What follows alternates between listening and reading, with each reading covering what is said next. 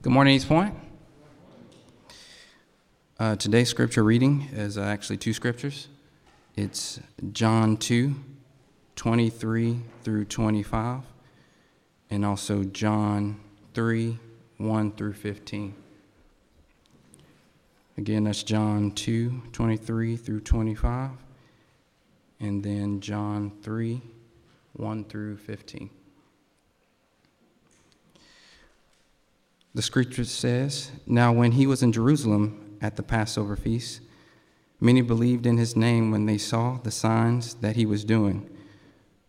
But Jesus, on his part, did not entrust himself to them, because he knew all people and needed no one to bear witness about man, for he himself knew what was in man. Now there was a man of the Pharisees named Nicodemus, a ruler of the Jews. This man came to Jesus by night and said to him, 'Rabbi, we know that you are a teacher come from God, for no one can do these signs that you do unless God is with him.' Jesus answered him, 'Truly, truly, I say to you, unless one is born again, he cannot see the kingdom of God.' Nicodemus said to him, 'How can a man be born when he is old? Can he enter a second time into his mother's womb and be born?' Jesus answered, 'Truly, truly, I say to you, unless one is born of water and the Spirit, he cannot enter the kingdom of God. That which is born of flesh is flesh, and that which is born of spirit is spirit. Do not marvel that I said to you, you must be born again.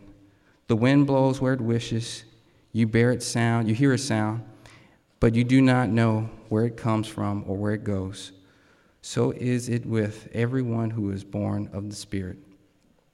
Nicodemus said, 'How can these things be?' Jesus answered him, 'Are you the teacher of Israel, and yet you do not understand these things? Truly, truly, I say to you, we speak of what we know and bear witness to what we have seen, but you do not receive our testimony. If I had told you earthly things and you do not believe, how can you believe if I tell you heavenly things? No one has ascended into heaven except he who has descended from heaven, the Son of Man. And as Moses lifted up the serpent in the wilderness, so must the Son of Man be lifted up, that whoever believes in him may have eternal life.' May the Lord add a blessing to the hearing and the reading of his word." Perhaps you've had a conversation in your past that has changed your life in a sense. A conversation that has kind of altered the trajectory of where you are going, the direction your life is headed in. I was 19 years old, still living at home, and I was dealing with life. I now know that the Lord was stirring up in my heart and revealing to me the sin that was deep within it, and that I needed him as a Savior. I didn't know that at the time. But it was early in the morning, probably roughly around 2 or 3 o'clock, and I woke up my parents because I was just so disturbed in my spirit. And I had a conversation with them, and the Lord used that conversation to change the trajectory of my life. He would use that conversation as a catalyst to bring me unto himself. I look back on that conversation, and it was one that in many respects changed my life. Have you ever had a conversation that changed your life, changed the trajectory where you were headed? Well, this morning, our text introduces us to a man who had a conversation that changed his life. He had an encounter with Jesus that not just only changed his life, but I believe changed his soul. And we come and see the encounter here in John chapter 3. We are introduced this morning to a man named Nicodemus. And John gives us quite a bit of information about this man. We learn that Nicodemus is a Pharisee, and he is a religious man. He is a ruler of the Jews. Later in the text, we discover that he is also a teacher of the Jews. Now, based upon this description, we can deduce that Nicodemus was probably a well-respected man in Israel. He would have been considered, no doubt, based upon this description of being a Pharisee and a ruler of the Jews and a teacher, that he was a pious man who knew the law extremely well and sought to follow it to a T. He was a Pharisee. Now, on the surface, those judging Nicodemus from the outside would have concluded that he was a lock to get into heaven. I mean, a Pharisee, a ruler of the Jews, a teacher, he would have been one who was a sure in when it came to the kingdom of God. But John, in this description and the surrounding context that we have, I believe is saying a lot more about Nicodemus than it first appears. Indeed, Nicodemus was a ruler of the Jews. Yes, he was a Pharisee, but I believe the text is also wanting to communicate to us that Nicodemus is a faithless believer. Faithless believer. And by faithless, I don't mean a believer who was demonstrating little faith, like some of us. Perhaps we have placed our faith in Jesus, but there is little faith within us to trust Jesus. No. Nicodemus was a man who lacked saving faith. Saving faith. I get this. We look at the end of chapter 2. We are told that Jesus evidently performed and demonstrated additional signs during the Passover feast. And many believed in him and when they saw these signs and these miracles that he was performing at the feast. But John also tells us that Jesus did not trust these men and women who believed in him. He didn't entrust himself to them because he knew what was in their hearts. Jesus could see past the facade of superficial belief. He could see that men and women were simply enamored with the miracles and were not interested in hearing the message in which he was proclaiming. Jesus knew the heart of man, just like Jeremiah tells us what the heart of man is like in Jeremiah 17:9. That the heart is deceitful above all things and desperately wicked. Who can understand it? We cannot understand it. We can't even understand our own hearts, but Jesus understood what was in the hearts of men. And so, as to demonstrate, or perhaps give us an example, John records for us a conversation between Jesus and Nicodemus. Nicodemus was one of those who believed. He had believed based upon the signs and the miracles that he saw Jesus perform. He observed the miracles and came to some accurate conclusions about Jesus. Look at what we read in John 3 and verse 2. This man, speaking of Nicodemus, came to Jesus by night and said to him, Rabbi, we know that you are a teacher come from God, for no one can do these signs that you do unless God is with him. Notice how Nicodemus begins the conversation. He himself, a respected ruler and teacher in Israel, submits himself under Jesus' authority by referring to him as Rabbi. He himself, a teacher, calls Jesus a teacher, Rabbi. But not only that, he correctly asserts that what Jesus is saying and doing could only mean that he is from God. Nicodemus is making some right assertions. And I actually don't think he has any ill motives. I don't think he's coming to Jesus here with any ill motives or ill intentions. He is coming to Jesus. His coming to Jesus seems to be very genuine. He wants to know. He wants to engage this man who has been performing these miracles and these signs. But let's not be fooled, brothers and sisters. It is possible to know a lot about Jesus. You can know true and accurate facts about him and still not have saving faith. Sadly, pulpits and seminaries are filled with men and women who know a lot about Jesus, but don't know him as Savior. Many who only know half the story, they are respectful and even reverent when it comes to speaking about Jesus and all that he has done, but theirs is a heart that doesn't know the saving power of Jesus. This is Nicodemus. Nicodemus was right.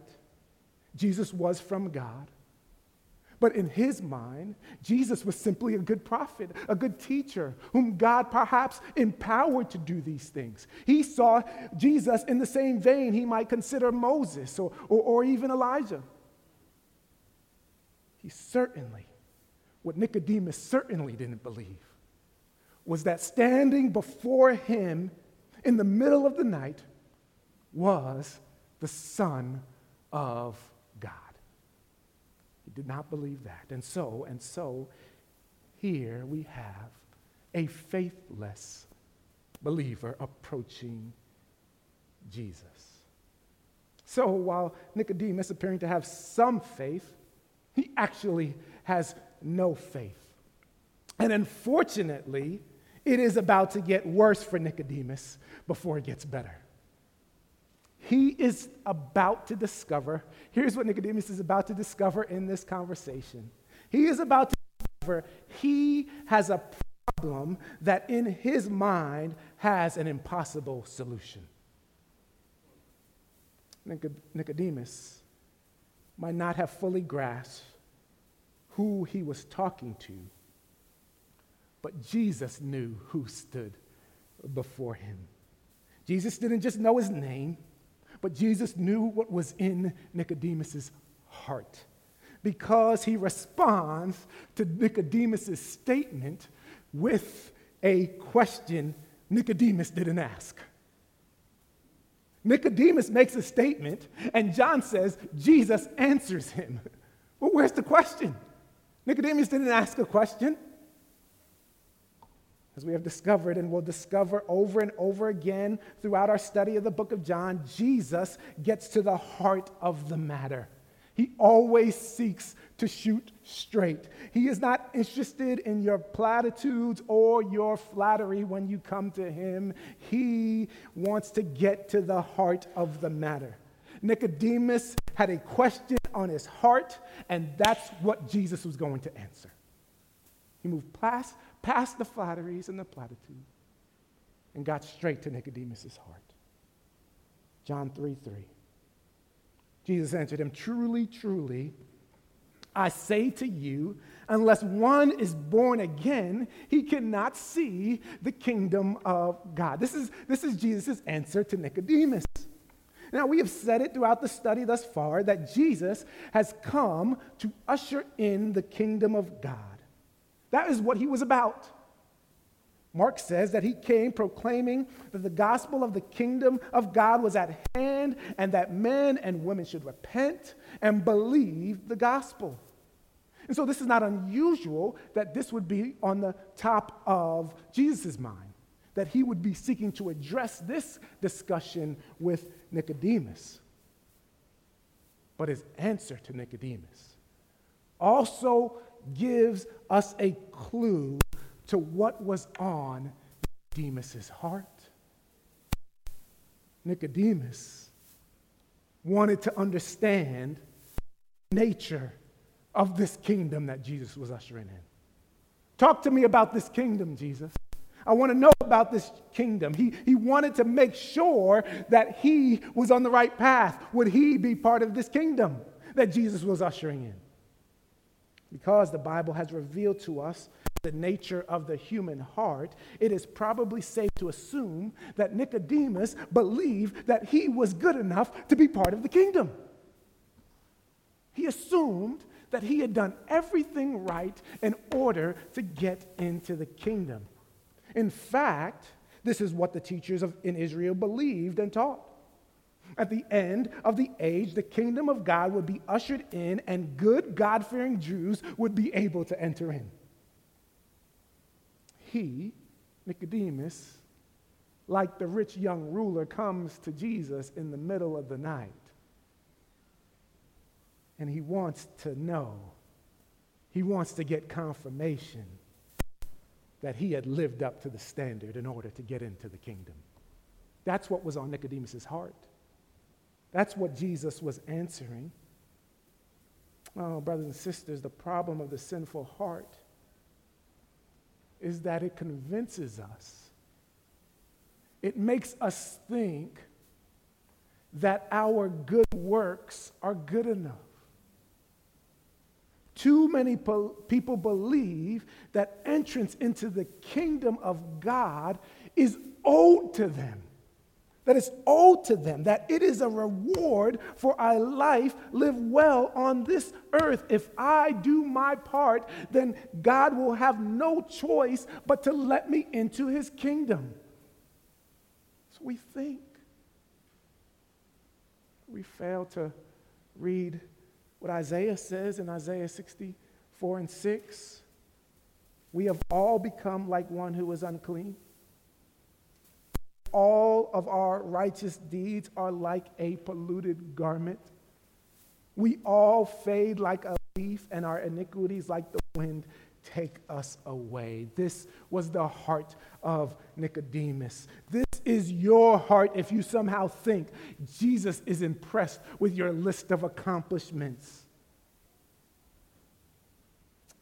But Jesus' answer to Nicodemus revealed in his mind a problem that had an impossible solution. What Nicodemus, in engaging Jesus that night, discovered was that his title, his titles, his lineage, his pietistic lifestyle was not going to gain him entrance into the kingdom of God. Jesus declared to Nicodemus in the middle of the night, in the darkness of the night that evening, he says, anyone that is going to enter into the kingdom of God was going to have to be born again. Born again. Now, this both shocked Nicodemus and left him a bit confused, and we can tell that by his response. Look at what Nicodemus says in John 4:4. How can a man be born when he is old? Can he enter a second time into his mother's womb and be born? Nicodemus, in a sort of snarky way, says, come on, Jesus. That's impossible. How do you expect a person to be born again? They can't go into their mother's womb and be born a second time. You are describing an impossible solution. Without hesitation, Jesus answers him again in John 3:5. Truly, truly, I say to you, unless one is born of water and the Spirit, he cannot enter the kingdom of God. Jesus is not mincing words. He wants Nicodemus and all who are reading this to understand. He says, truly, truly. Again, he had said that the first time, which means or the King James Version says, verily, verily, I say unto you. But Jesus, using this, says, listen, pay attention. Listen, don't miss this.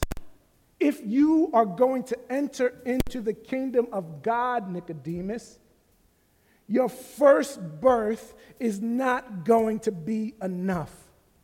You are going to need to be born again. Born again. Born again. You must, he says, be born again. Now, we're perhaps all familiar with that term. Even if you are not a Christian, you have heard the term born again. It has been used by believers to describe themselves when asked, if you're a Christian, you'll say, I'm a born again Christian. Some of you have said that, right? The media has used it to sometimes describe a more conservative bent of Christianity. When they want to identify a more serious or orthodox Christian, they refer to them as born-again Christians. If you've ever wondered where that term comes from, born again, it comes from here. This conversation that Nicodemus has with Jesus. It comes from this conversation. The fact of the matter, however it is used, it's accurate. It's an accurate term. If you are trusting Christ today, if he is your Savior and Lord, if he is the one your heart adores, brothers and sisters, the only reason that is so is because you have been born again. Born again. Jesus goes on to describe the reason why that it has to be this way. Why you have to be born again. John 3:6. Jesus says, that which is born of the flesh is flesh, and that which is born of the Spirit is spirit. Jesus says, essentially, dead men and women don't just get up and walk. Sinners who one day hated Jesus and wanted no part of following him don't all of a sudden the next day start loving Jesus and following his commands. No, these things don't happen apart from a supernatural work taking place in the heart of men and women. You must be born again, is what Jesus is saying. Flesh can't respond to the Spirit. Nearly 20 years ago, almost 20 years ago, I sat in a Bible study in the Gospel of John. We were working line by line through the Gospel of John, and we got to chapter 3 and the account with Nicodemus. And the question was asked, does faith come before regeneration, or does regeneration come before faith? In other words, terms to ask that we might better understand, do you believe in Jesus, have faith, and then your heart and your affections are changed, regeneration? Or are your heart and affections changed, and then you believe in Jesus? This is an important question.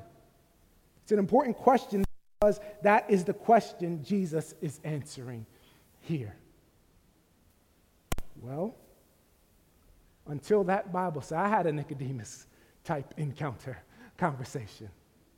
Until that Bible study, I had believed that it was my faith in Jesus that led to my changed heart. I thought the reason for my changed heart was because I had decided to follow Jesus. I decided to follow Jesus, and then he began to do a work in my heart. I followed Jesus, and then all of a sudden now he can do the work and start changing things in my life. But what I discovered and what Nicodemus discovered that night was that was impossible. Flesh can only give birth to flesh, and spirit only birth to spirit. apple tree is going to produce apples. It can't produce oranges. Your stony heart won't give birth to faith. It will only give birth to sin. You must be born again. Therefore, it has to be regeneration before faith. A work has to be done in your heart in order for you to exercise faith in Jesus. Your heart of stone has to be changed into a heart of flesh so that you can believe in Jesus. Is this not what the prophet Ezekiel told the people of God in Ezekiel 36, 26 and 27? He says, "And I will give you a new heart and a new spirit I will put within you. I will remove the heart of stone from your flesh and give you a heart of flesh. And I will put my spirit within you and cause you to walk in my statutes and be careful to obey my rules." You need a new heart in order to believe. Perhaps you're wondering, well, why does that matter? I mean, why are you spending so much time discussing this? Why does that matter? I mean, it seems like this is a chicken before the egg discussion. Does it matter? Oh, it matters. It matters. It matters because it is a clear reminder, brothers and sisters, don't save ourselves. We don't save ourselves. It flies in the face of any thought that perhaps you were smart enough to figure out salvation on your own. No. Peter tells us in 1 Peter 1 and 3, "Blessed be the God and Father of our Lord Jesus Christ. According to his great mercy," what has he done? He has caused us to be born again to a living hope. He caused that. It matters because knowing this causes you to bless the Lord. Blessed be the God and Savior of our and Father of our Lord Jesus Christ. We bless his name at all times. You praise him for bringing to life your dead soul and causing you to believe in him. But it also matters. It also matters because it reminds us that it is not your first birth that matters in the kingdom of God. It is the second one that makes all the difference. It's the second one that makes all the difference, which means the situations or circumstances into which you are born don't eliminate you from the kingdom of God. They don't eliminate you. Entrance into the kingdom of God doesn't have anything to do with your first birth. Being born again is the work of the Spirit who regenerates you according to the prerogative of God. According to the prerogative of God. Notice what Jesus says in verse 8. "The wind blows where it wishes, and you hear its sound, but you do not know where it comes from or where it goes. So it is with everyone who is born of the Spirit."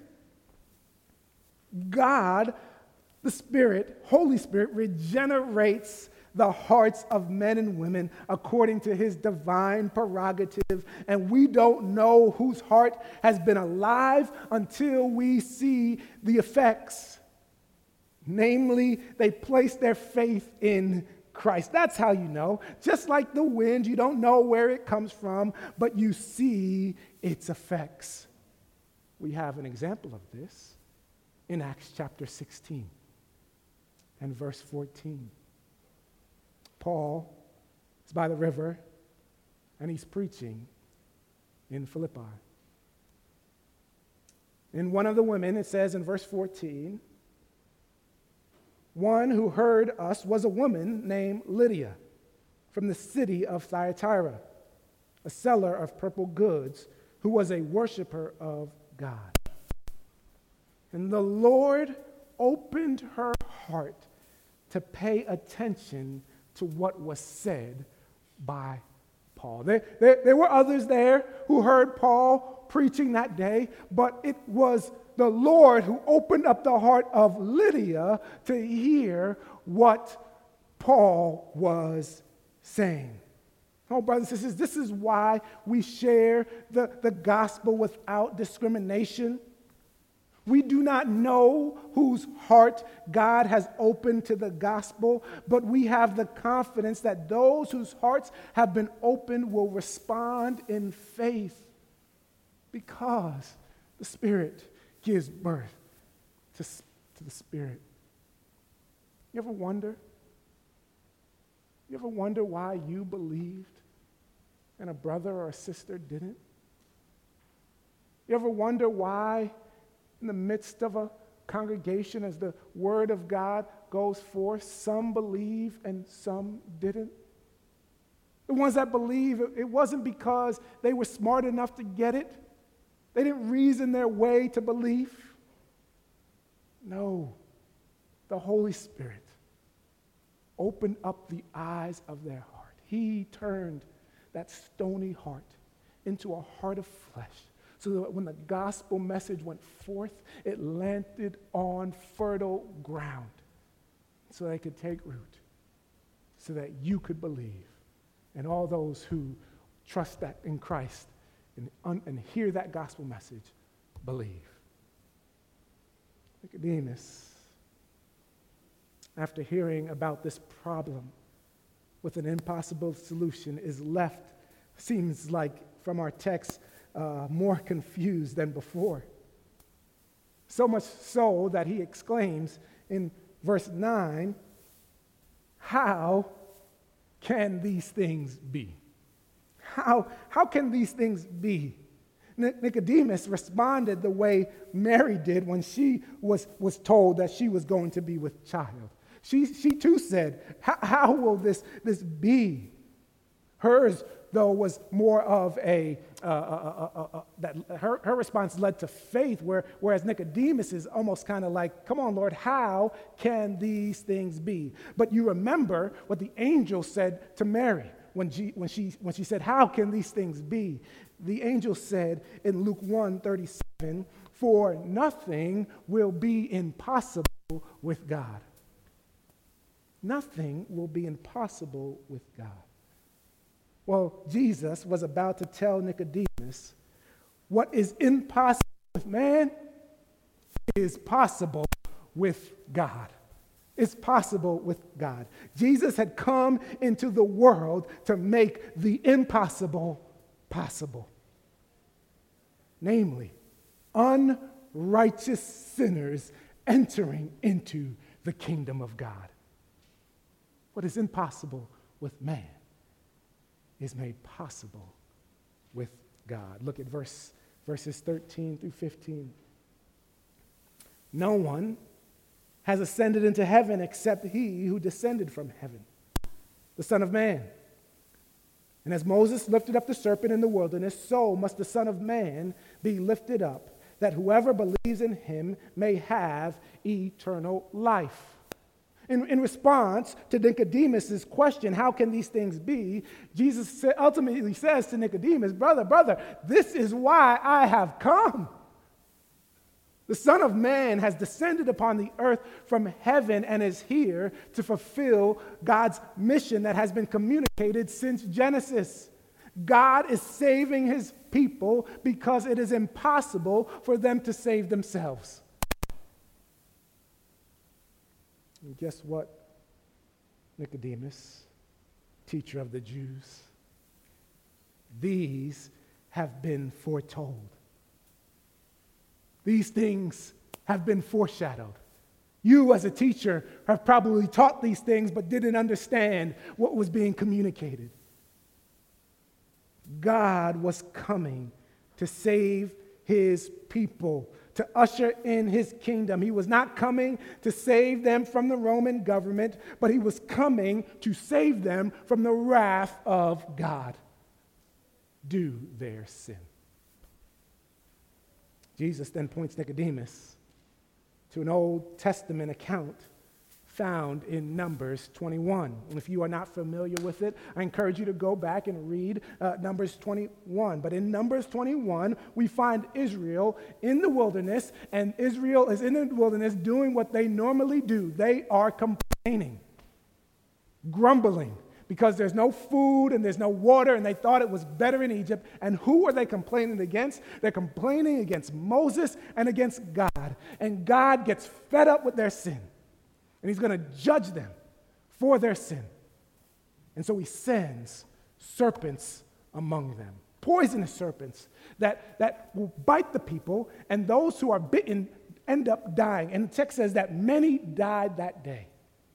Because of that judgment, the people recognize their sin, and they cry out to Moses, "Moses, please plead with the Lord to save us, to rescue us from these serpents."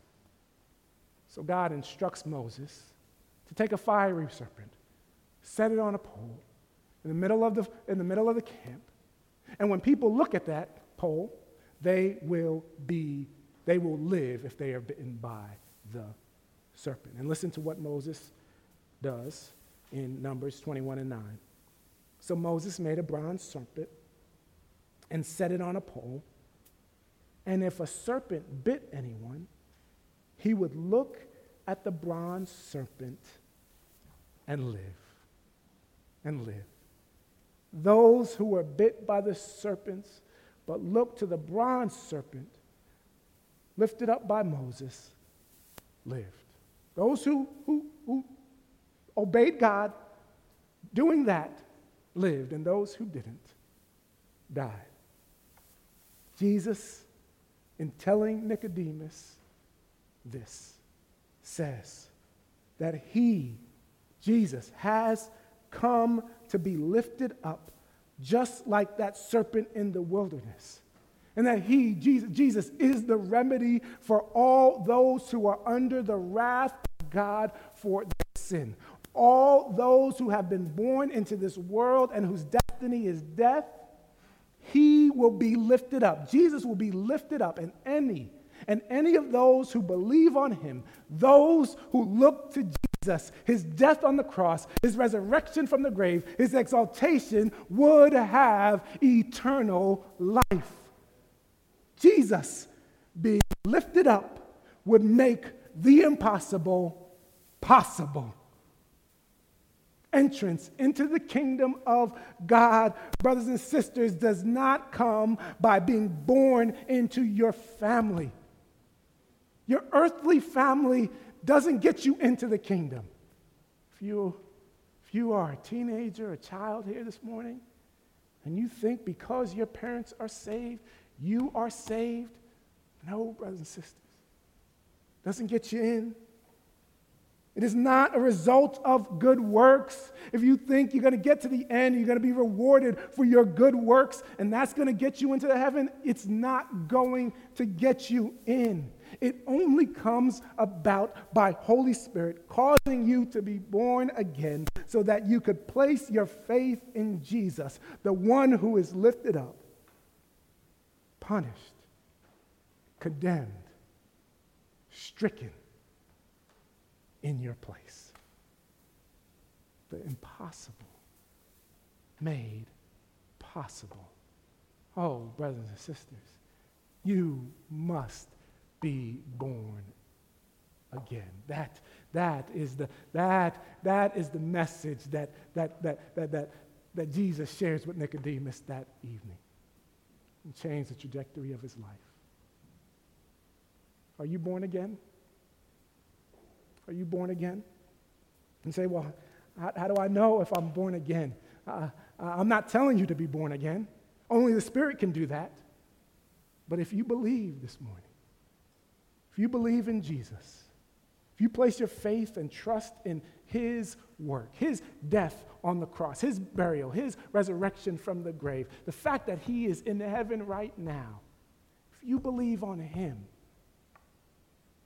then you have been born again. Let's pray.